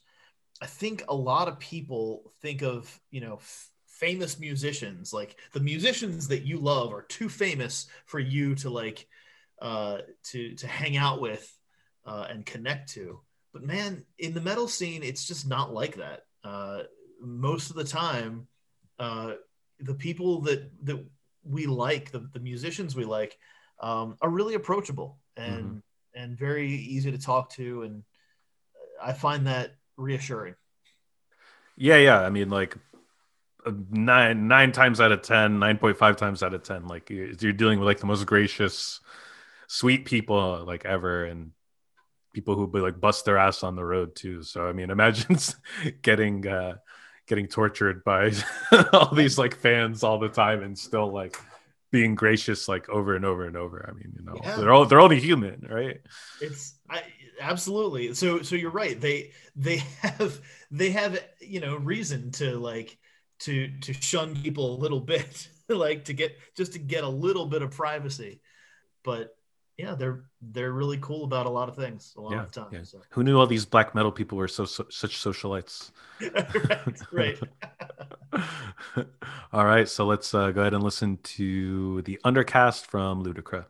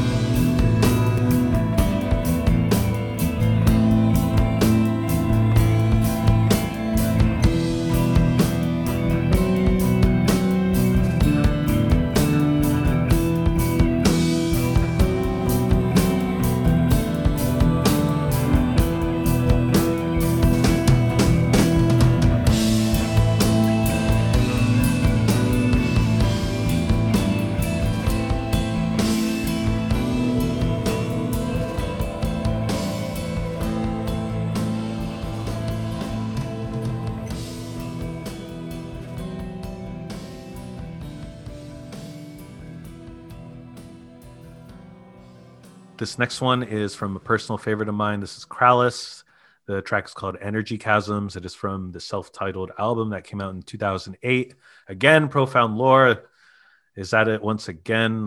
There's a little bit of they're kind of dominating for some reason, but they just are so important in this last 10, 15 years of USBM. But also, like, I think they at some point they left Profound Lore and put everything out on Gilead Media, right?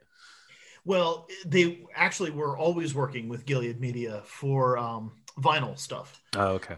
And I think what happened with Profound Lore was, Profound Lore had, lots of different great artists to work with and to put records out for. And Krallis would, the guys would get together and they would record some music together that they thought was really great. And they wanted to put it out there. And Profound Lore was like, yeah, we want to do this for you, but it's going to have to wait, 12 months or 16 months or something. And the guys in Krallis were like, we could do that, or we could just put it out to people.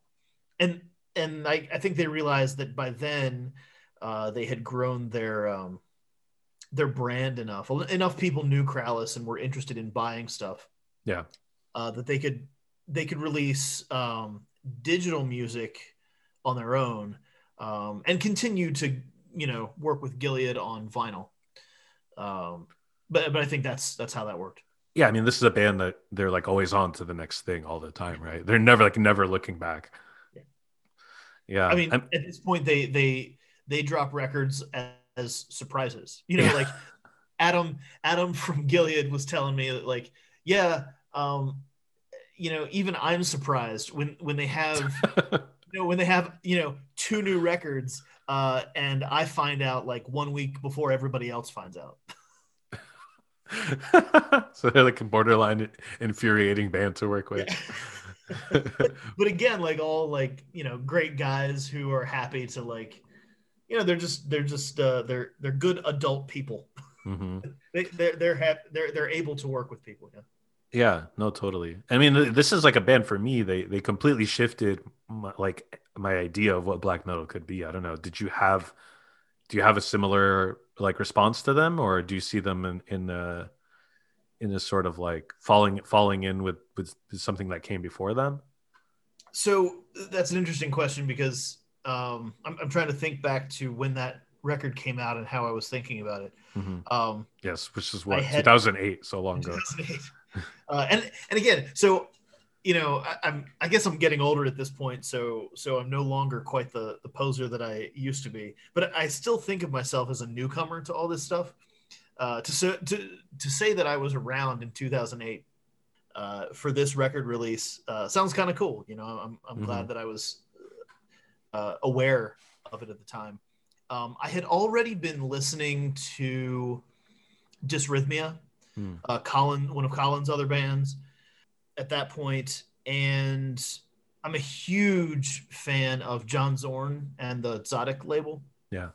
So I had heard Mick Barr's stuff that he had done on Tzaddik, and I guess Mick had also put out things on Mike Patton's Ipecac label. Yeah. This is all So his bands that start with O. yeah, right, exactly, yes, Orth Realm, Yeah. Okerlund, yeah, that's right. Anyway, so I was aware of these two guys playing really out there music.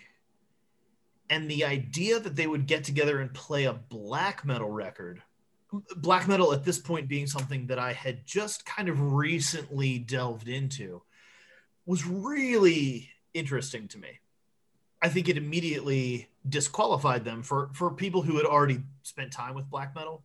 I think some people were like, you know, experimental guitar players from New York playing black metal. Fuck those guys. Yeah. But I was intrigued. I don't know that it changed my perspective on black metal, but I definitely appreciated what these guys were going to bring to the music. And I will, fully cop to the fact that I'm too dumb, or I was definitely too dumb to understand it at the time. I liked it. I got into it. but it's taken me years to like hear all of it Mhm. and really, really get into how awesome some of that stuff really is. Yeah, yeah, I agree. I mean, they're like for me, they're the band on this list where you like I marvel the most at like the talent of the players, you know, and they're not like a million notes a minute type thing like either. It's more so based in like the creativity of the playing, like the cohesiveness of the entire sound, and like their kind of their compositional genius is like the thing that like you're saying, I still don't really think I've wrapped my mind around like what they're doing. Yeah, it's not just technical playing. That's, if it was just that, then it would probably suck. But They're you're probably right. playing under their ability, to be honest. They're that good. Yeah. Yeah, it's the compositional quality that is so incredible, the intertwining of different lines, and how like it's this barrage that is so, it's so intense, it's so difficult, so Mhm. tangled up, but it's also beautiful. Like if Yeah, you're willing to stick with it, there's real beauty inside that. Yeah. I agree. And there's also like one thing they're so good at is like transitioning from riff to riff. Like this is not just a riff salad. Like here's one, here's one, here's one. We don't really know how they all go together. Like it is incredibly progressive how they like stitch together these long winding riffs, and they're so good at managing tension, like holding it very very tight. They do that a lot, and then release it. Like they don't release it that often, but the reason for that is because it's just gonna like fucking blow your mind when they do. And I think I read in your it was yeah I was reading in your book that did they like how many tracks of guitar do they put on this thing? I mean, it's Oh, like right, right, right. two. They like double track each guitar, like Yeah, record it. They I record each imagine guitar that. Yeah, twice. it's, yeah, you're right. They do like layer it up. They do, and it sounds really cool. Well, And and Colin has a mind that he can do this stuff. Like, right? He does this for other bands too. yeah, And Colin's ability to deal with multi-layered music and see how it all weaves together. Oh my gosh, the genius man's a level. Yeah, genius. yeah, yeah. So he's Colin Marston, recording engineer. Is that what he would go under? Yeah, and Sure. producer, and has become like really like a go-to person for Yeah, in the metal world, and I think even outside metal, like as well. As long as it's weird, I think he'll pretty much do it, that's right. and I'm sure he'll do plenty of just straightforward stuff or whatever. So, He and he and Kurt from Converge get a huge amount of business. yeah, yeah, yeah, yeah. I'm sure. I mean, it's very. I mean, what I think he's so good at is taking these crazy technical bands that are ambitious and have so many ideas, and just having that recording be like for what you're hearing, for what is going on in the music, like pretty clear, like and discernible, like what's happening. With this first Krallice album, I mean, I think this one and maybe the next one, these are the records I think that are the easiest to get into Okay. melodically. I find them to be like melodic in ways that maybe Yes. some of the later stuff isn't so much. When I was really excited to see them live at Migration Fest, and they ended up playing they ended up playing nothing off of the first four albums, Okay. which is the stuff I was familiar with then. I think they had just dropped oh, I don't remember the names, but it was like their first foray into like the really technical, more death metal-y kind of stuff. So that's all they played. And I think those albums probably had just come out too. So like no one was really that familiar with them. With Kailas, I'm always like the guitars are what blows me away. It blows my mind. I mean, obviously Lev's like a phenomenal, insane drummer. But then when they started playing on Migration Fest, I was just like drums the entire time. Could not take my eyes off this guy just playing like these insane fills, and he's just so fast and just so he's so powerful. Just like one of the best drummers in metal. You got to give it to him. Yeah. Yeah. Well, and I would say that Nick McMaster is an imposing presence on stage also. Yeah, absolutely. I mean, because he's not on this first Krallice album, That's right? right. That's right. He right, this later Krallice stuff, you hear his kind of deep roar Yeah. for most of the vocals, and on this song, on this whole Krallice record, the vocals are from Mick. Um, And I love Mick is like he hated doing the vocals. He wanted to get he wanted to put those aside as soon as possible. Yeah. Really, just like uncomfortable as the vocalist in the band. He doesn't. Yeah. Well, it's more like the way he vocalizes. It's extremely physical and tiring Yeah, and difficult for him to put out there. because So it is literally a scream. yes, It's not when people talk about metal, they're like, why do they scream all the time? It's like, no, most metal vocalists are not screaming. They're doing their the projected like thing. Like this guy is screaming, yes, you know? that's right. And actually, I would say that's one of the things that makes this first record special to me is his vocals because they don't show up much after this. Yeah. Yeah, instead you get Nick's vocals, and they're very, like you're saying, very. I mean, when I first heard them, I was like, it reminded me of Dave from Neurosis, Yes, there you go. There you and go. then they ended up doing an album with the dude. Yeah. I was so happy to hear that record because you know, I guess I don't think about it that much. With Neurosis, I think of them having these two vocalists. But yeah, early Neurosis had a lot of Dave on them, and to hear him on a metal record again was pretty great. Yeah, yeah, especially something that extreme, because Yeah, that's them just going ballistic, really. Yeah, so like I think Krallice, like they really ventured out after this album. I don't know, like it's hard to recommend like an album to get into, but I do feel this one is maybe the closely connected to black metal. This track, Energy Chasms, it's a little bit later in the album, and it's always been one of my favorites from them. It's actually like I find it to be an extremely melodic track. Like yes, it's got those winding guitars that are kind of tough to like make sense of in the beginning, but I mean this stuff really pays off like in a very direct way. um there's this terrible I think it's terrible subgenre of symphonic black metal, which I kind of hate. Uh, but this song and Krallice in general, it's like they're creating a black metal symphony. mhm. There are not symphonic elements, but it sounds like something you would sit in a concert hall and hear these elements happening from a full orchestra, and it's just these like four guys. I totally agree, and I think liturgy on in some way is also like in that world as well. Yeah, It's this very orchestrated sound, although I think they're obviously coming at it more from the avant-garde than maybe Krallice is. But sure. yeah, super interesting band, still going strong today, and again like very tenuous relationship to black metal.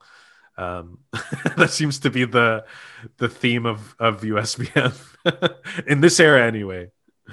That's true. Yeah, all right, so let's listen to Energy Chasms by Krallice.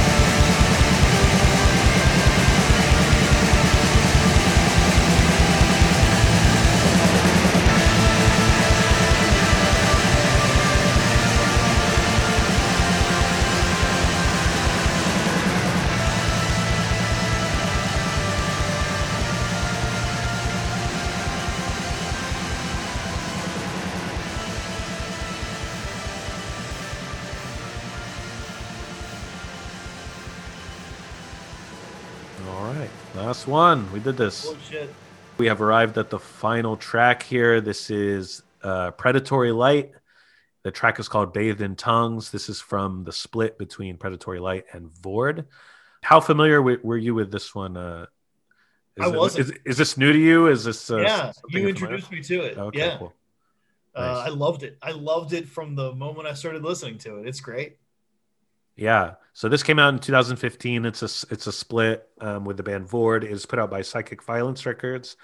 I think it's kind of hard to dig up info on this stuff, but I think they're a New Mexico band, and they seem to belong to like a tight knit group of musicians that I think they're kind of a crew unto themselves, but you don't really read or see much about them like personally. They're a little bit, I don't know, just like either underexposed or just kind of like back away or prefer to remain largely anonymous. So I don't think there's a name for this crew or anything like that, but it's basically comprised of mostly like black metal musicians and multi instrumentalists who are in so many good bands like Ash Borer, Venom, Superstition, Fell Voices, Ruin Lust, Vilkakis, like. There's also connections with some of these musicians to bands like Yellow Eyes and Sanguine Eagle. So this stuff definitely like runs into some of the Gilead media roster from what I can see. Well, and those bands have a connection to. There's a group. If you're talking about these self-contained groups, uh, there's a group uh, by the name House of First Light, Oh uh, yeah. which also includes some of these people. Okay. So is it an overlap or is that who I'm It talking sounds like about there's an now? overlap. Sanguine Eagle and Yellow Eyes have these connections to House of First Light. Yeah, Okay, yeah. And I think it's like, regionally, like it's people in New York, yeah. people in Southwest here in New Mexico, I think, and Okay, then also in the Northwest as well. okay. And I think they're just like form bands and play on each other's projects quite a bit. And I don't know who like the people are themselves. I don't know. Do you have any like thing? I've seen some like live videos and there's this guy who's usually playing drums and he's like always has his shirt off. I don't know his name, but he's in Yeah, like, yeah, all yeah. of these So bands. there is a drummer relationship. That's Yeah. true. And he's in a Um, lot of these bands and I don't know if he's like one of the principal people or anything yeah, like that. But this guy is like one of the most fucking fun drummers to watch play live because he's just plays with a ferocity that I don't know, it kind of puts everyone else to shame. I don't know if but have you ever seen him play or like seen any of this? I haven't. I Oh, haven't. it's But yeah, crazy. I'll send you a video or two after this. very cool. Just Yeah, the way this dude blasts is just I've never seen anything like it, and you and I have seen our share of blasting. yeah. So you mentioned the coda of the book earlier, and one of the things I love is that I got to feature a guy who I know who is a drummer, Mm. and yeah, watching him play is so much fun. So I hear what you're saying. I'm clearly talking about somebody else at this point, but yeah, watching an incredible black metal drummer is huge. Yeah, I mean, especially when they're like doing the thing where they're playing a blast beat for like upwards to 5, 6, 7 minutes, and you're just like, how are you still going? You didn't yeah, even get a break. You didn't even get a fill. You didn't get anything. that's right. And that's one thing that we didn't really talk about much because I don't think the music really waded into it. But there's this thing with atmospheric black metal and American bands where they'll use like blast beats that go on for 5 minutes, 10 minutes, 15 minutes. Is just it stops almost stops being drums at that point and is just like a weird ambient kind of wash Yes, kind of there's a thing. it's a texture more than a tempo. Sure. Yeah, I think I don't know. I mean, I'm not saying like the U.S. bands like invented that, but I've heard a lot more often than not when I'm hearing that it's a U.S. band. Yeah. But this track is not really that. This track is like it's just very disorienting, very like the guitar tone is very distinctive. It's murky and gloomy. It reminds me a lot of like traditional black metal in a lot of ways, but like with that death rock kind of like filter on it. When I was listening to it, I was thinking this like is super evil. It Yeah, sounds it sounds like some European stuff to yeah, me. Yeah. yeah. I think so. And it's like this. It does have an in one case it's like this filthy side of like black metal that I think has that European influence, but I also hear a lot of doom in this stuff, especially like very dark funeral doom. And I think this is a good way to show how much doom has gotten tangled up in black metal, especially in the US. And think of like the doomy parts on like Dead as Dreams, you know, like Yep. the first track, cut their grain and place in the fire.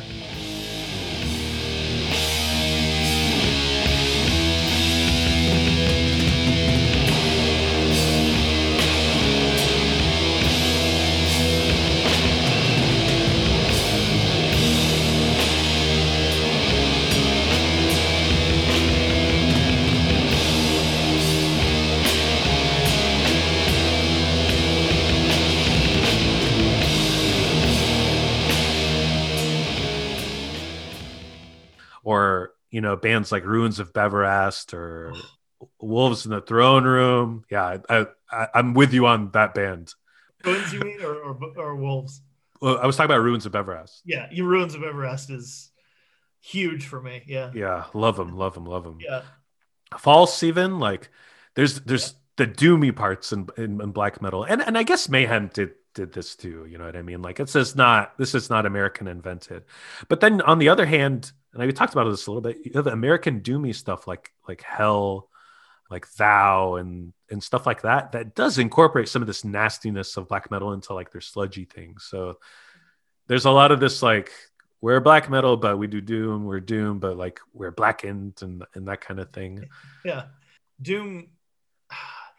If there is a home for me and my ears, uh, other than black metal, it is Doom. Okay. So whenever I can hear some good Doom in my black metal, I'm in the best place ever.